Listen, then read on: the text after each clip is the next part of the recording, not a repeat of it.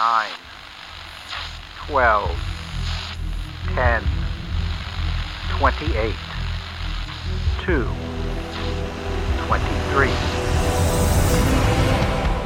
This is Deep State Radio, coming to you direct from our super-secret studio in the third sub-basement of the Ministry of Snark in Washington, D.C., and from other undisclosed locations across America and around the world.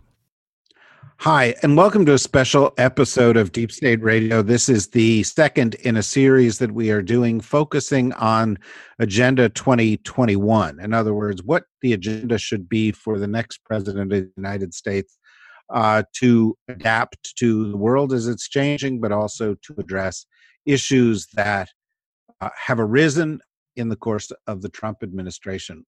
We're really privileged to have with us today three experts who can help us deal with the whole range of issues associated with human rights, democracy, and press freedom around the world. We have with us Ambassador Derek Mitchell, who's president of the National Democratic Institute.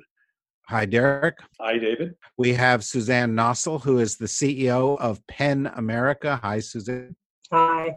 And we have Suzanne's former colleague, Ken Roth, who is Executive Director of Human Rights Watch. Hi, Ken. Hello, David. Good to be here.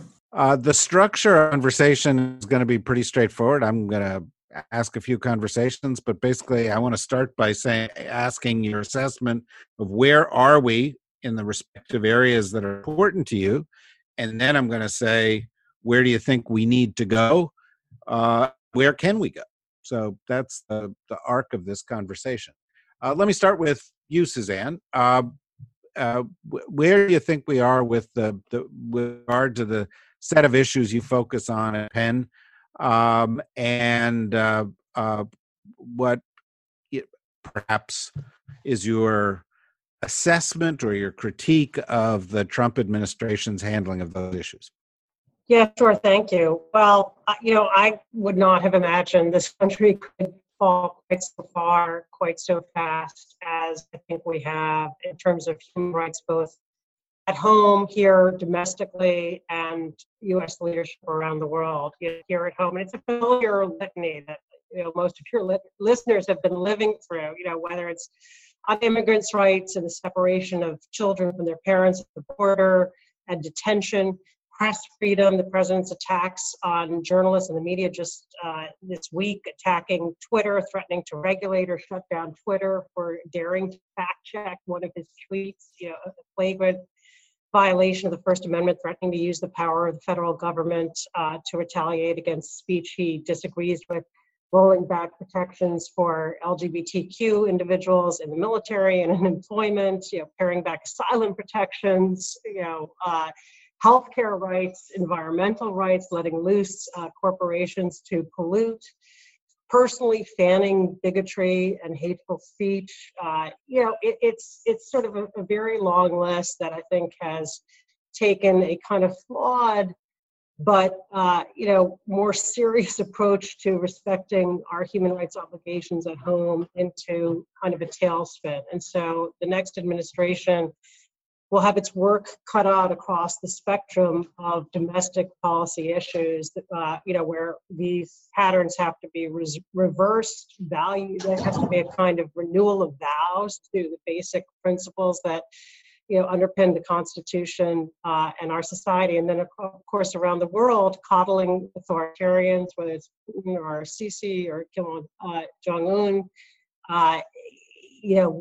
looking the other way when, one time would-be Democrats in Turkey and India and Brazil, Hungary, turn back on fundamental principles and move toward authoritarianism. So, I would say it's sort of disorder and retreat and rollback all around. And the world hasn't, of course, not stood still. In the meantime, we have China's economic and political rise and an alternative value system that's being put forward, and I think to many countries around the world looks increasingly attractive. So it's not just a matter of undoing what the Trump administration has done. It's also confronting a different world landscape that we now inhabit. Ken, same question to you. Well, I mean, Suzanne's done a good job of outlining some of the domestic, transgressions of the Trump administration.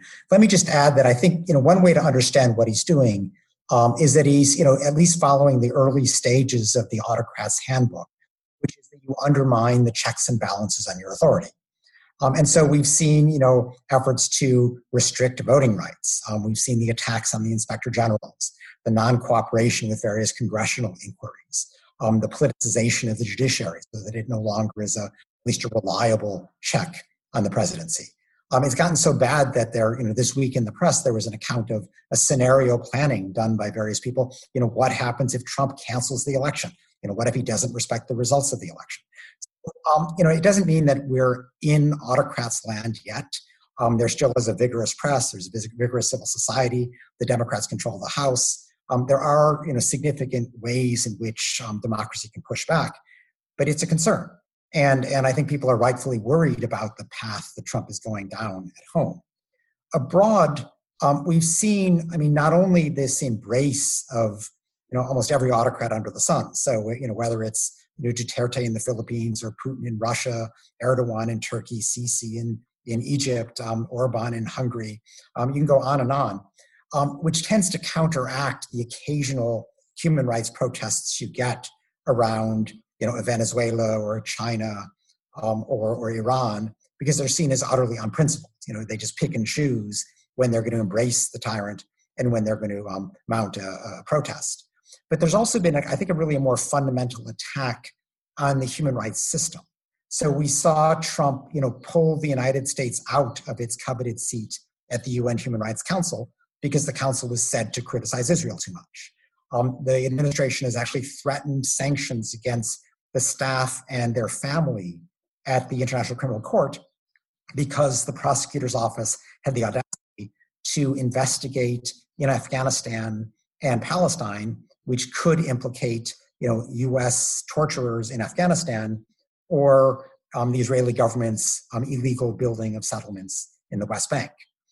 And we even saw with Pompeo, the Secretary of State, he is kind of doing what China would do. He has set up this Commission on Unalienable Rights, which is his effort to pick and choose among which rights the U.S. government will deem itself bound by. That's, China think. The Chinese government says, we're going to do economic development first and we'll worry about human rights down the road. That's in a sense what Pompeo is doing. He's doing a different selection of rights. He says religious liberty first, not things like LGBT rights or reproductive freedom. But it's the same thought that we don't take the full body of international human rights law, the treaties as a given. We pick and choose among them, but of course that's not binding law. So, those are among the threats that we're facing both domestically and abroad from this administration. Derek? Well, NDI works on democracy overseas, so we tend not to comment on democracy at home in the United States. And I think it's no secret that democracy overseas is under some stress and has been for some time. This is not simply something over the past 3 years or 4 years of a Trump administration. Freedom House has been monitors this every year, and they've noticed in the past almost 15 years of a steady degradation each year of democracy around the world. So this is a real concern that goes beyond the current moment. And it's based on a number of factors. It's based on heightened expectations. Maybe people had too high expectations of what democracy would deliver quickly. It could be simply that some of the old guard figured out how to game a democratic system or game the democratic institutions in order to control and have what we say democracy in form, but not in fact.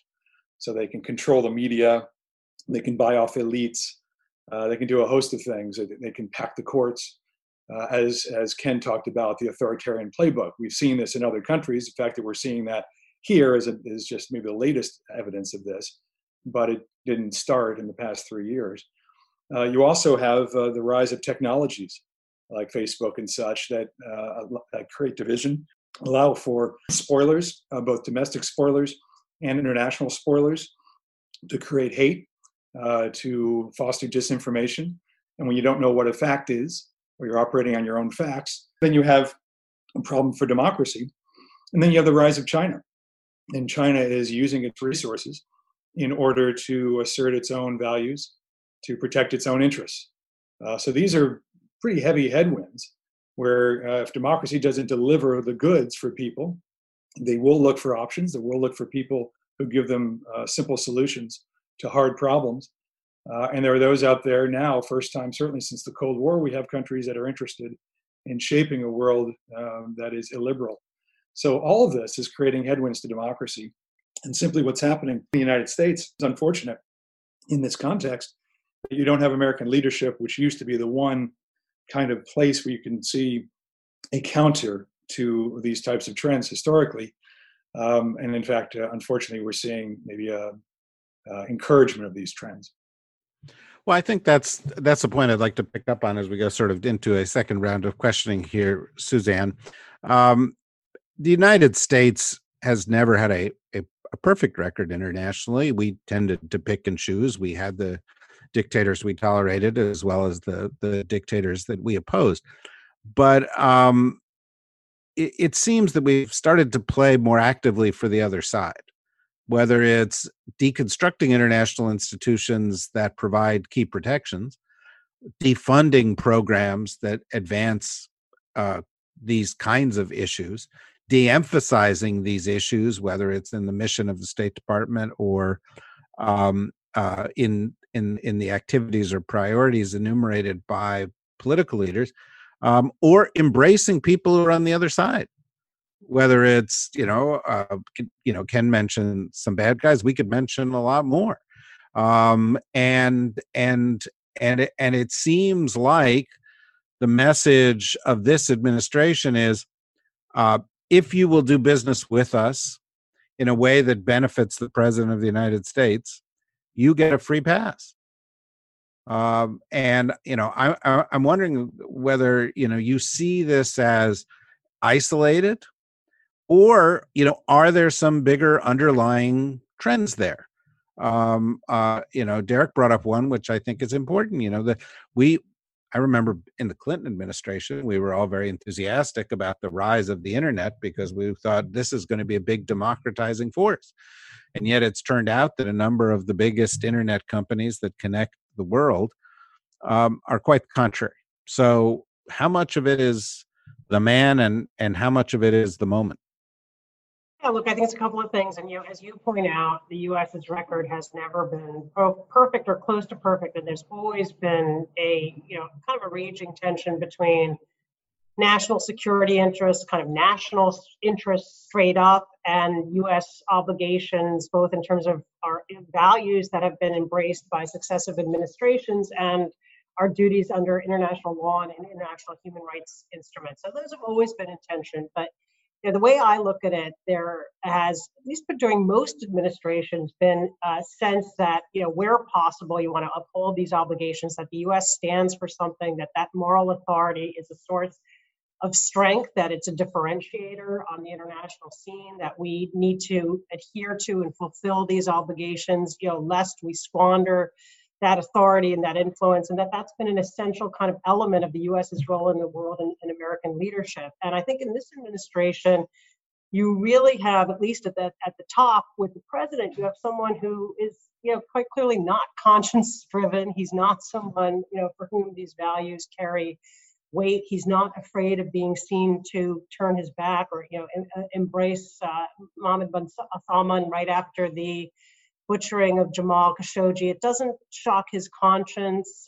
There's very little sense of an American reputation as a standard bearer that he is obligated to uphold in his role. I think that really is different. And I think, in terms of the trends that Derek talks about, it's as if this sort of contagion of the diminution and the waning of democracy, has caught hold here. But I think it's worse here because, the United States episodically and imperfectly, and I know Ken has sort of documented this, over so many years, all the fluctuations and disappointments and betrayals of the Bush administration and the war on terror. And there's a lot to be said about all of that. But I think the abdication that we see from Washington in the present moment has accelerated the trends that we witness around the world. There's no pushback. There's no sense that someone is watching who actually cares about these things, who's going to bring it up in bilateral meetings, who's going to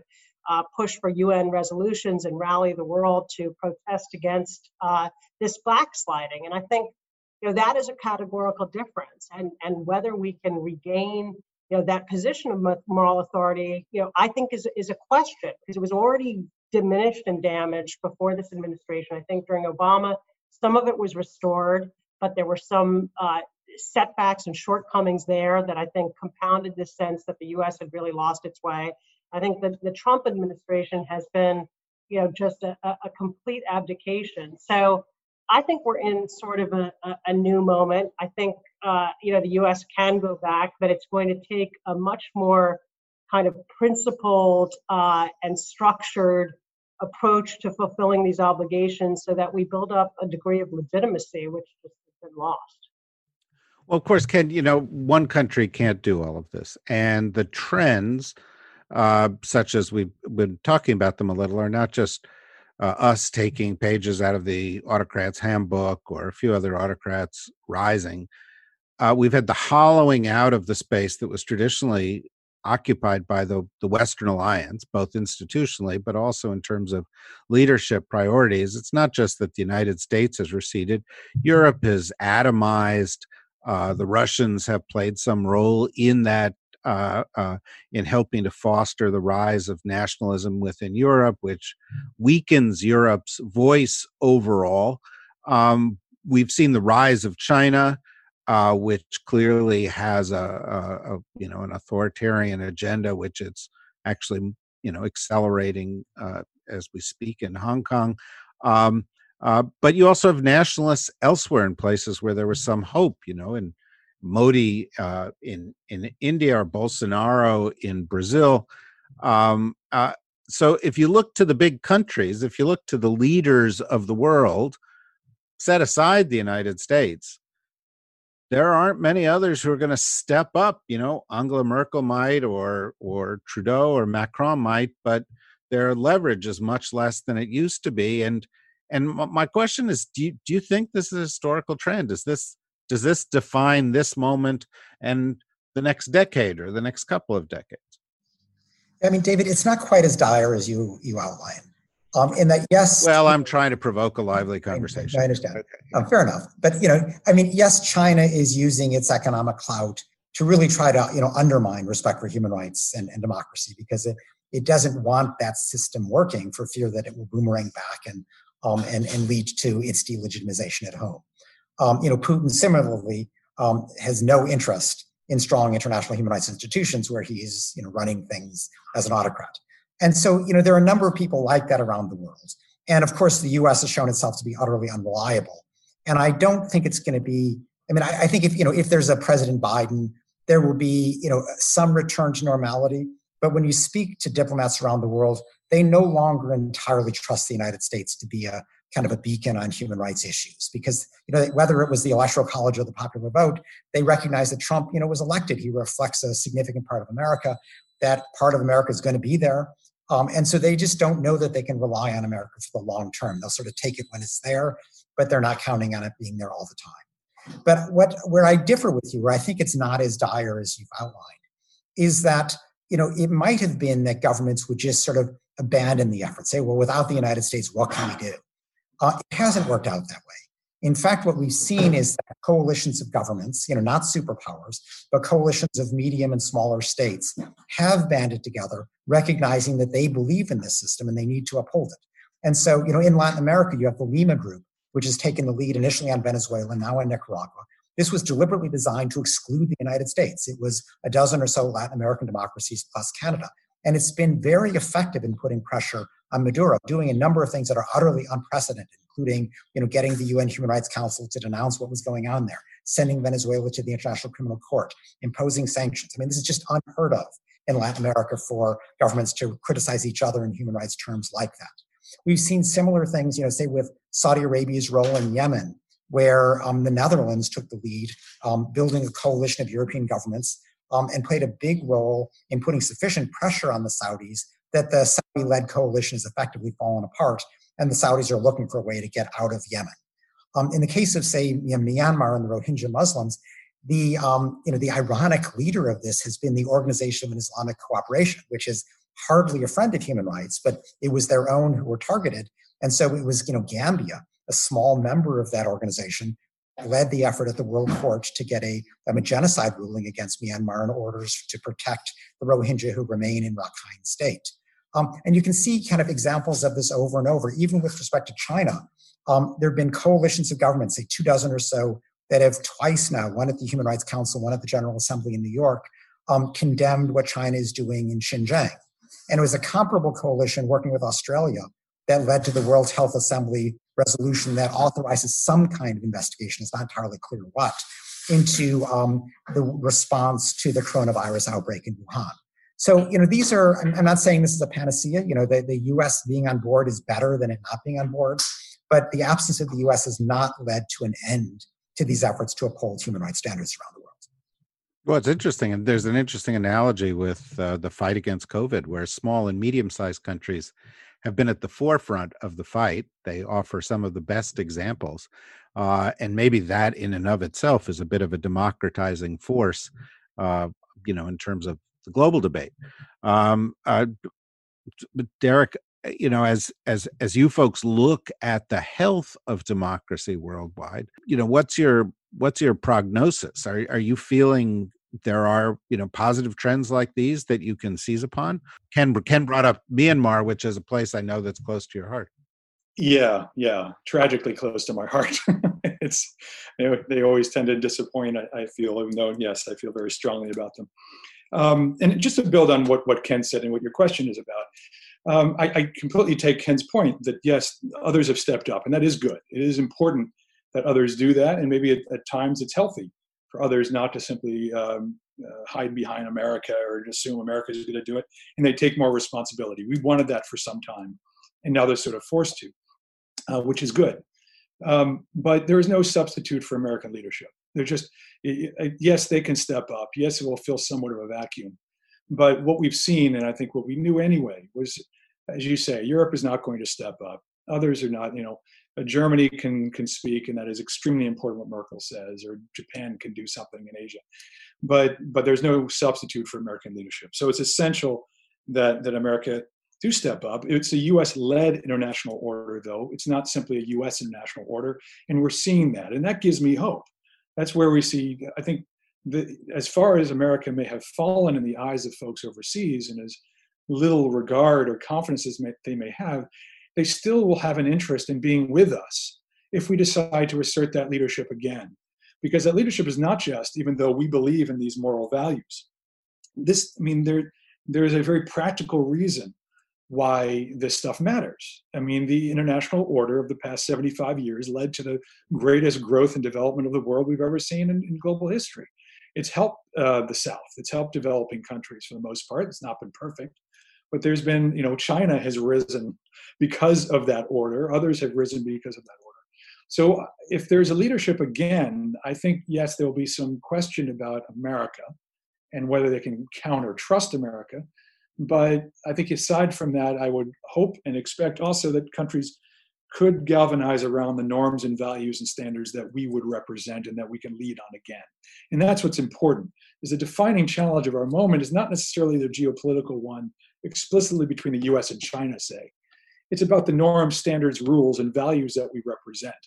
And what I'm hopeful about is what we've seen over the past year, is these demonstrations all over the world, popular demonstrations of frustration and anger. And it's happening in democratic countries, but it's happening in Tehran, it's happening in Moscow, it's happening in Istanbul, it's happening in Hong Kong, you can call that China. It's happening everywhere because people want more of a voice. They want more and better democracy. And so that, and it's happening in the United States, it comes from a rage that can go in negative direction, it could go towards a demagogue. But frankly, demagogues can scratch the itch in the near term, they don't in the longer term. And the challenge for folks like NDI or all of us who care about these values of democracy is how do we channel that energy in productive directions?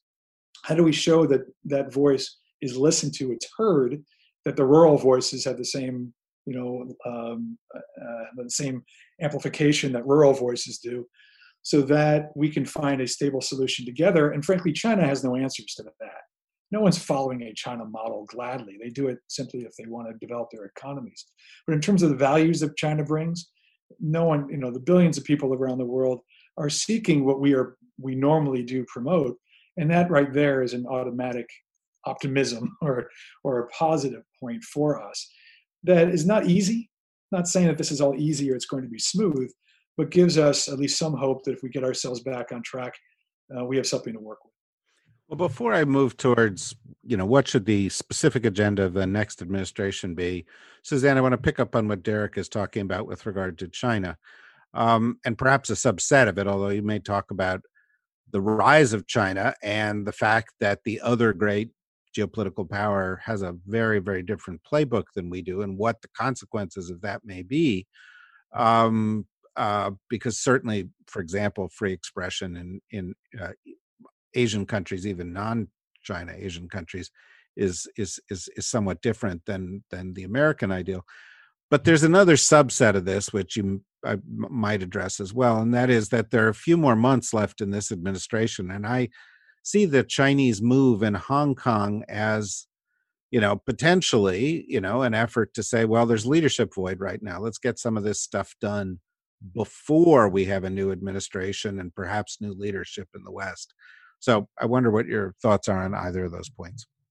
Yeah, I mean, look, this situation in Hong Kong has been brewing for a long time. We've been documenting for years kind of this, we called our first report on Hong Kong Threatened Harbor. And it was really about how China was encroaching increasingly on press freedoms and all of the safeguards in terms of the rule of law that are part of the one country, two systems framework that was agreed during the handover. So this has been a gradual and accelerating process. You've seen these very kind of courageous, stalwart democracy advocates, multi-generational, people who've been at this their whole lives, coupled with, people who began as kids in high school and in their 20s, just on the front lines of this, Joshua Wong and Nathan Law and others. And it's inspiring. I think, that's, Ken sort of listing out the positive steps that smaller countries have taken. I think, another place where we can take some encouragement, is the inspiration of some of the young people who've been at the forefront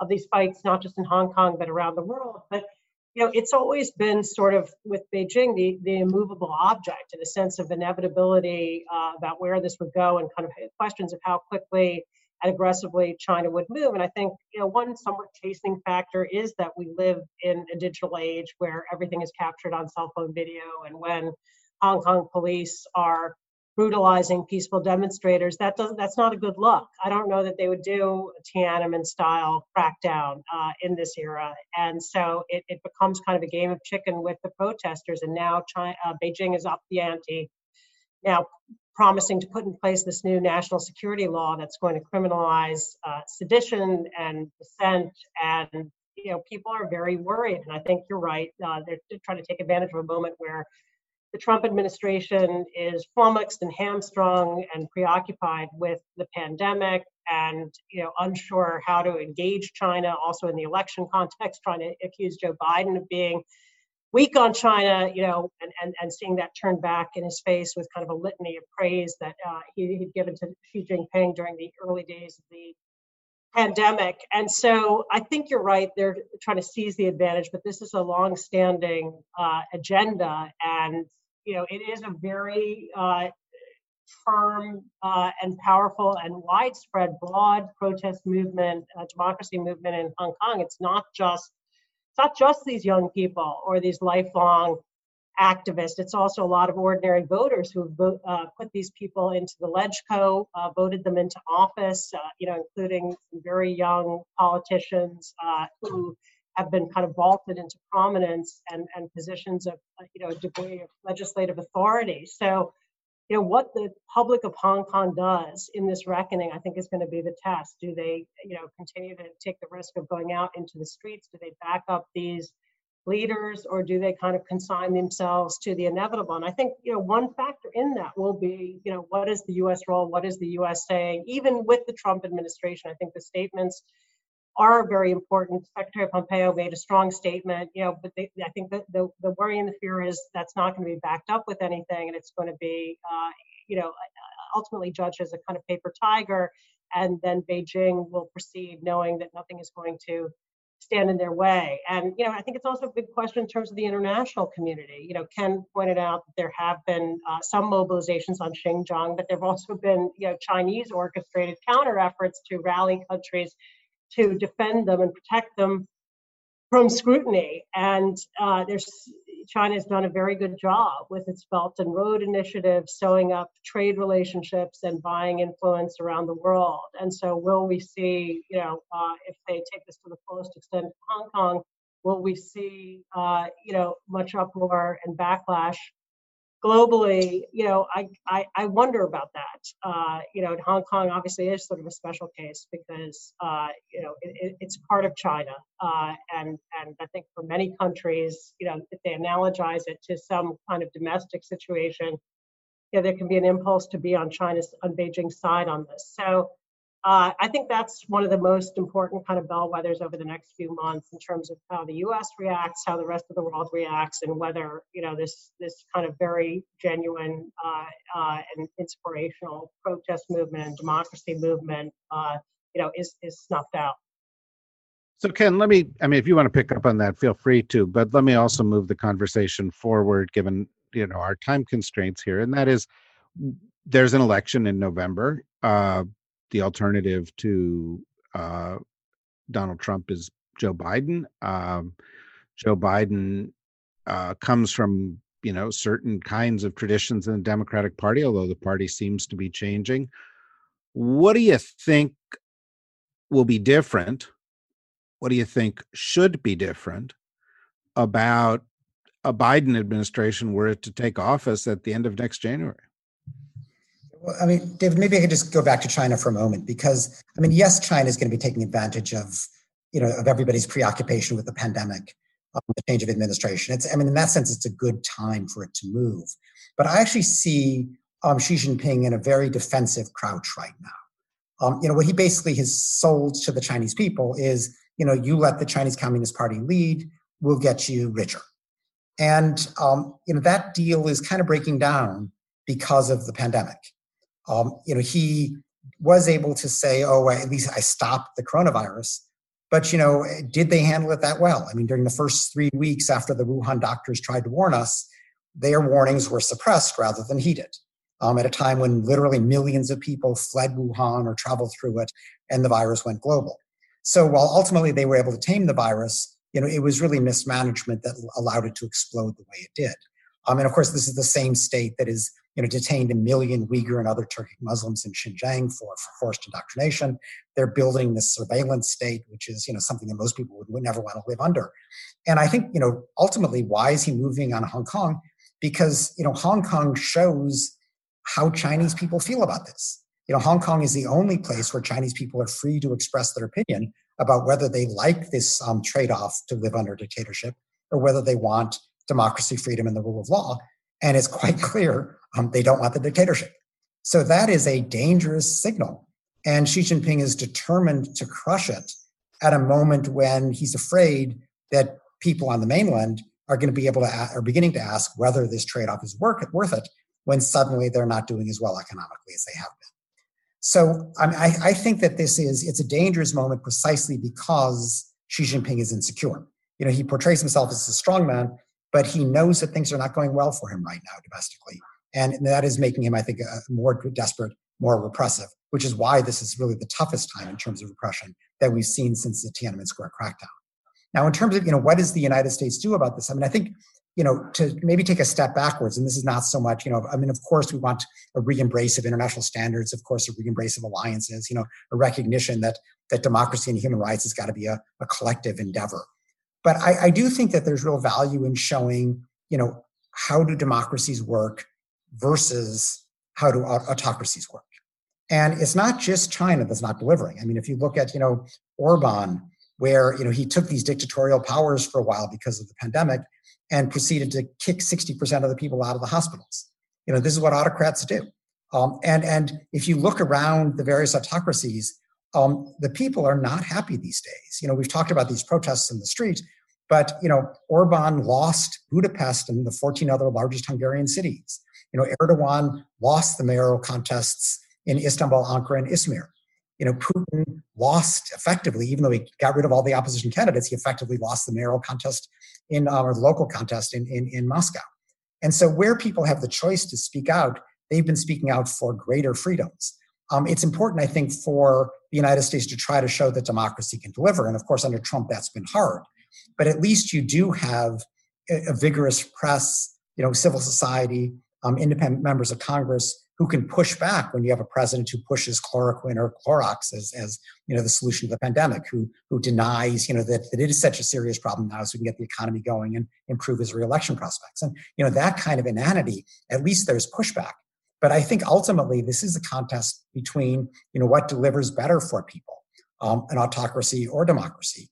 And it's not as if we've been governed in a great way the last 4 years, but of course, nor have the autocratic states. And ultimately, this is going to be what's going to, I think, persuade people one way or the other. Where would they rather live? Where is their life likely to be most improved? So we're all going to move to New Zealand. If they would take us, right? If they would take it. Exactly. Derek, so same question. We're moving possibly into a new administration, possibly not. But if not, we know what to expect. What would you like to see from a new administration? What do you expect to see? Yeah. Well, first of all, I think return to some of the fundamentals. Ken mentioned those. It's easy pickings to talk about return to alliances, return to partnerships, return to diplomacy, returning to a liberal face and to represent the values that people come to expect of the United States. Just recovering that, so that it's viewed as sort of a 4-year binge or something, that some strange moment in American history. That obviously those conditions will not go away in the United States, and it won't simply be a turning of a page. It'd be very difficult to recover, but there's no silver bullet to getting back on track. But at least that face of America will change, and people will feel comforted again. I think those are fundamentals. I do think they do talk about, going back to my issue, they do make a fine point on democracy. They make it a central plank of their platform, their foreign policy agenda. They elevate that in the pantheon of issues, which is very encouraging. Again, we're not just talking about moral values here, which are also very important. Governance matters. If you talk to people, and I was in the Pentagon, but I talked to old colleagues there who work on counterterrorism. You talk to people at U.S. Institute of Peace or on the Hill about conflict situations and how do you bring real peace. You talk about health conditions, preventing pandemics, as Ken suggested, of educational standards. Study after study says that democracy is better for all of this. Democratic governance matters. We tend to see democracy as sort of a nice thing. Yeah, it's good over here. It's good for idealists to promote this stuff. Or people may see it as, it's aggressive. They'll see it like the Bush administration. You go and invade folks and impose your way. Rather than what we do, what the right way is support those who are seeking a greater voice, of which there are billions around the world who just want to figure out how to get this right and how to defend their rights and get jobs and all the rest. And America has a great role to play in that. And it will have, I think, strategic value for all the things that we care about. And I see the Biden administration putting a fine point on that. I personally, we talk about the 3 Ds of American foreign policy: diplomacy, defense, and development. I would propose strongly they add a 4th D, which is democratic governance. I think that is essential. Governance, if you look at it, it runs through most of the problems and the challenges we see globally. And if you're serious about addressing these core challenges, core global challenges, you have to look at the quality of governance. Transparent, accountable, inclusive governance that is responsive to people. It works. It's practical. It's not simply an ideology. It's not easy. It's not going to be simple. We've seen that. People can game that system. Institutions are weak and they take time to develop. Democratic culture can take time to develop.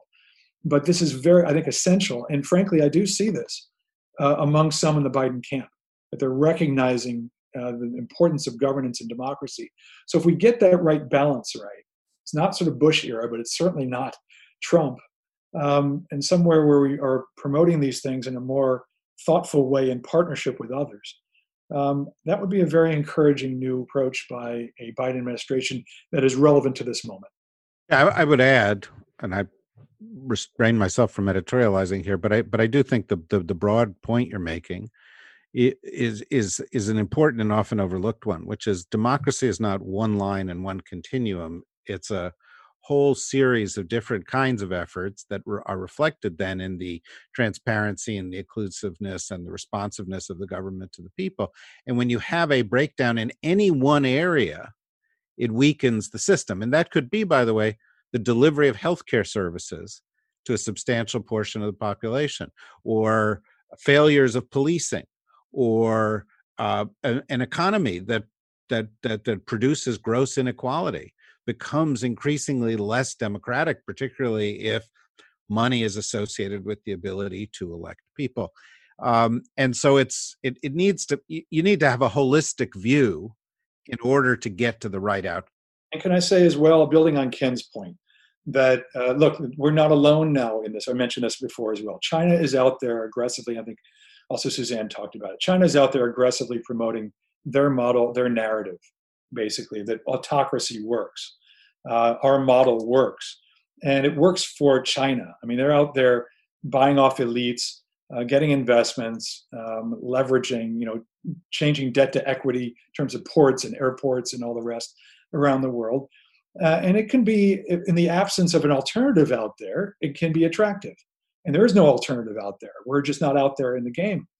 But this is important strategically in that sense, because there's someone out there aggressively promoting an alternative that is not going to work for the general interest. It might work for China's interest. They don't care about, I think, the general interest. They assume that will take care of itself. But we traditionally do think, certainly of America, but of the general interest.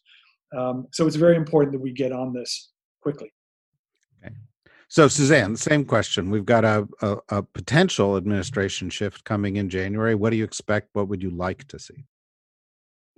I think we will see, if Joe Biden is elected, a pretty dramatic change of both tone and substance in terms of how he engages with the rest of the world, the repairing of alliances, the restoration of America's presence and participation and leadership in the multilateral sphere, making good on obligations to institutions, like the World Health Organization, rejoining the Human Rights Council, and some of it's sort of the Obama playbook. When Obama came in, it was also a period where the U.S.'s reputation around the world had deteriorated, and there was sort of a series of steps to take to try to rebuild it. And I think some of those measures remain important and necessary, but I think that it has to go further. I mean, if we're going to be credible as a standard bearer for human rights and democracy globally, I think we do have to confront the gaps and lapses in our own democracy here at home. I mean, Ken sort of reviewed at the top of this, litany of ways in which President Trump has put himself above the law, and that's part of it. But there's also this weakening and fraying of our institutions, issues like voter suppression, racial disparities in this country that kind of, I think, tarnish the image of democracy and what we represent and stand for when we go around the world, and sort of seed these questions about whether this system is really a fair one, who it leaves out, whether it just privileges and reifies the wealthy. And some people have called the pandemic a great flattener. I'm not so sure it's a great flattener. I think it's been a stratifier in many ways in terms of looking at where the contagion has hit, looking at who's benefited economically from the relief and stimulus programs, who has been able to protect themselves, who has been enriched by this. So I think there's a kind of domestic reckoning on the quality of our own democracy that needs to happen. I also think there's a deep think on the role of technology globally, where the U.S. has really been sort of stymied and at a standstill with no policy being made over the last 4 years, and things moving ahead at a rapid clip, and China also beginning to sew up relationships around the world to implement its version of a 5G network, including the capability to enact globally the kind of surveillance that they bring to bear at home. And the COVID epidemic has also sort of enabled and emboldened this because of the need for contact tracing and detailed tracking of individual movements, facial recognition. So there is a kind of galloping forward of technologies that have grave implications for privacy, for freedom of expression, freedom of movement, freedom of association. And the US, really has been absent as a moral voice and a thought leader on these debates. And if a Biden administration doesn't get on top of that, I think others are going to be setting the terms for this. Europe, it's a very different story. And Europe has been quite assertive in some areas of this with much more aggressive privacy regulations. We've had the benefit of seeing how some of that is playing out, but I think it's an area where I very much hope and believe that in order to remain a leader on the global stage and setting these agendas, that a new administration is going to have to set forth a vision of how the internet can be, not just a kind of value, a place drained of values, where the biggest investor wins, but rather, trying to uphold and rebuild some of the ideals that animated it at the beginning in terms of freedom of connection and expression and the ability to communicate and amplify all kinds of voices. It's a really good point, and I could go on and on with this. I find all three of you fascinating, and I think these issues are vitally important. But maybe in the remaining 2 minutes or 3 minutes we've got, let me go to Ken and Derek to follow up on Suzanne's point and ask, what are the next generation issues that you, whether at NDI or Human Rights Watch, are focusing on? Because, Suzanne brought up some. Privacy is going to be a different kind of an issue. We've certainly seen disinformation changing campaigns. The surveillance state issue goes beyond privacy, of course, into the role of the state. The role of AI and whether how algorithms are formulated that impact the way human lives go. The role of big data and who has the data and who has the ability to mine the data and what does that mean in terms of markets and rights, all come to my mind just listening to Suzanne. Ken, is there a sort of Human Rights Watch 2.0 agenda that you're focusing on? And then I'll ask the same question to Derek. Yeah, there is, but David, let me start off with two old-fashioned issues and then get into some older ones because some newer ones. But first, I think if there is a Biden presidency, probably the most important thing to do is to mend kind of the culture in Washington. That we tend to neglect the fact that American democracy is not based simply on laws, but also on a certain restraint. Certain just respect for institutions and tradition, that's been shattered. And that needs to be rebuilt. I think Biden is the kind of person who can do that. He may not have the articulateness to do it, but he does seem to be a decent man. But that's an urgent thing to do. Second, again, old-fashioned, is that when people look at the United States from outside, particularly from Europe to the United States, they are appalled at the callousness of the society. The fact that people, are scrambling to get health care, that there's a completely tattered social safety net. And in this sense, the pandemic is a bit of an opportunity. I think we recognize now that we're kind of only as safe as our most neglected neighbor. And that if there are pockets of neglect, these are incubators for the virus and they're going to spread. And so this is, an opportunity to move forward way beyond Obamacare and really have universal health care. It's an opportunity to take some of these extraordinary steps right now that are being taken around, unemployment and the like, and make them permanent so that, this is not a system where, if people fall through the cracks, they're just left there. But there is some kind of fabric to capture them. But then, looking at the next set of issues, we've actually had some interesting evolution on privacy just in the last 2 months over these contact tracing apps that are suddenly the rage. 2 months ago, it was almost routine for governments to think it was okay to collect our location data. And what's been interesting about this debate about these contact tracing apps is that nobody is collecting location data. That is understood as a complete violation of privacy, and that instead they're using proximity data, this Bluetooth handshake between phones, as something that will say whether you were near somebody who was infected, but not where you were, because if you reveal where you were, it reveals your entire personal life. Similarly, around AI, we're kind of in the middle of a debate right now around, say, the use of algorithms for things like bail determinations.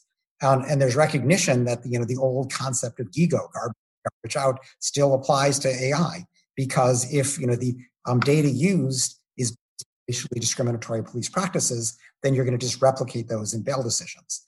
Or similarly, if you rely on AI, as Britain is doing, to try to modernize access to social benefits, you tend to disadvantage the people who need the most because they're not as literate in terms of digitally literate. They're not as available to use computers and the like. So there are issues of equity and fairness that arise in the AI realm that we're beginning to talk about, but there needs to be much more work done in that realm as well. Okay, Derek. I don't know how much time we have, but I want to look. The technology issue is absolutely central to our vision going forward for democracy. I think digital is killing democracy in some ways because of the way it operates. It atomizes, it separates, it alienates, but it exists. So we have to figure out a way, and we're trying to do this at NDI with a new division on tech and democracy. How do you harness it to promote democratic values, and how do you mitigate it's the degradation caused by technology to democracy that we're seeing? That's countering disinformation, making sure people understand what they're seeing, have an ability to determine fact from fiction. These are really, really hard issues. And then you get into deep fake and all the other huge challenges to come. These are fundamental to the quality of democracy going forward. That's one thing, is technology. Second is, frankly, it maybe seem something from the past, but it's definitely the future, empowering women. I mean, we talk about how democracy has been degraded the past 14 years. Political participation is up. And Suzanne talked about young people, but women. If you don't open the aperture and let new voices in, and every study, of course, suggests that when women are involved in governance or anything, then the numbers, the benefits go up. So we're putting a major focus on empowerment of women globally over the next 10 years. This is the 25th anniversary this year of the Beijing Women's Conference. All of that, of course, is overwhelmed by the pandemic, but we should remember those types of things. So those are really some critical ones. And the final thing I want to say is building off Ken's first point about the culture in Washington. Democracy in particular, but many of the issues we're talking about, they're actually bipartisan. And we get distracted by Trump. Democracy support on Capitol Hill is deep and wide, Republicans and Democrats. The concern about China, we have differences and it'll be exacerbated during the campaign. I think that is joined bipartisan way because of what China represents. We have an ability, there's an NDI, there's also an International Republican Institute. This is a vehicle for us to be working actually on a bipartisan basis to recover the American voice and recover American purpose. If there's a new president, to be very honest. So that's a positive thing that comes out of what we talked about today, is not that this is divisive in America. We do have to take care of American democracy, no doubt about it. But this particular issue is a unifier, if we can use it that way. Well, thank you. I think a lot of positive things have come out of this conversation. It's been interesting to listen to all of you. And I know that our listeners, tens of thousands of people who are deeply engaged in these kinds of issues, will follow this with interest. I hope that in addition to having listened to this conversation, they'll also go and follow the work that's being done at the National Democratic Institute, at PEN America, and at Human Rights Watch, because all of you are actively advancing these issues on a regular basis. You have remarkable groups of people working for you. And by following you, you can also get into more granular questions, regional questions, and so forth. And I think that's incredibly important. And it's one of the reasons that as we set out to do this agenda series, this becomes the second item in the series. The rest of those to come will deal with different aspects of economic policy, technology policy, environmental policy, and other issues. But these provide the framework. They're kind of the why of government. And that's why we are so fortunate to have had with us Ambassador Derek Mitchell, who's the president of the National Democratic Institute, Suzanne Nossel, who's the CEO of PEN America, and Kenneth Roth, who's the executive director of Human Rights Watch. Thank you guys for joining us. Thank you, everybody, for listening, and stay healthy, everybody.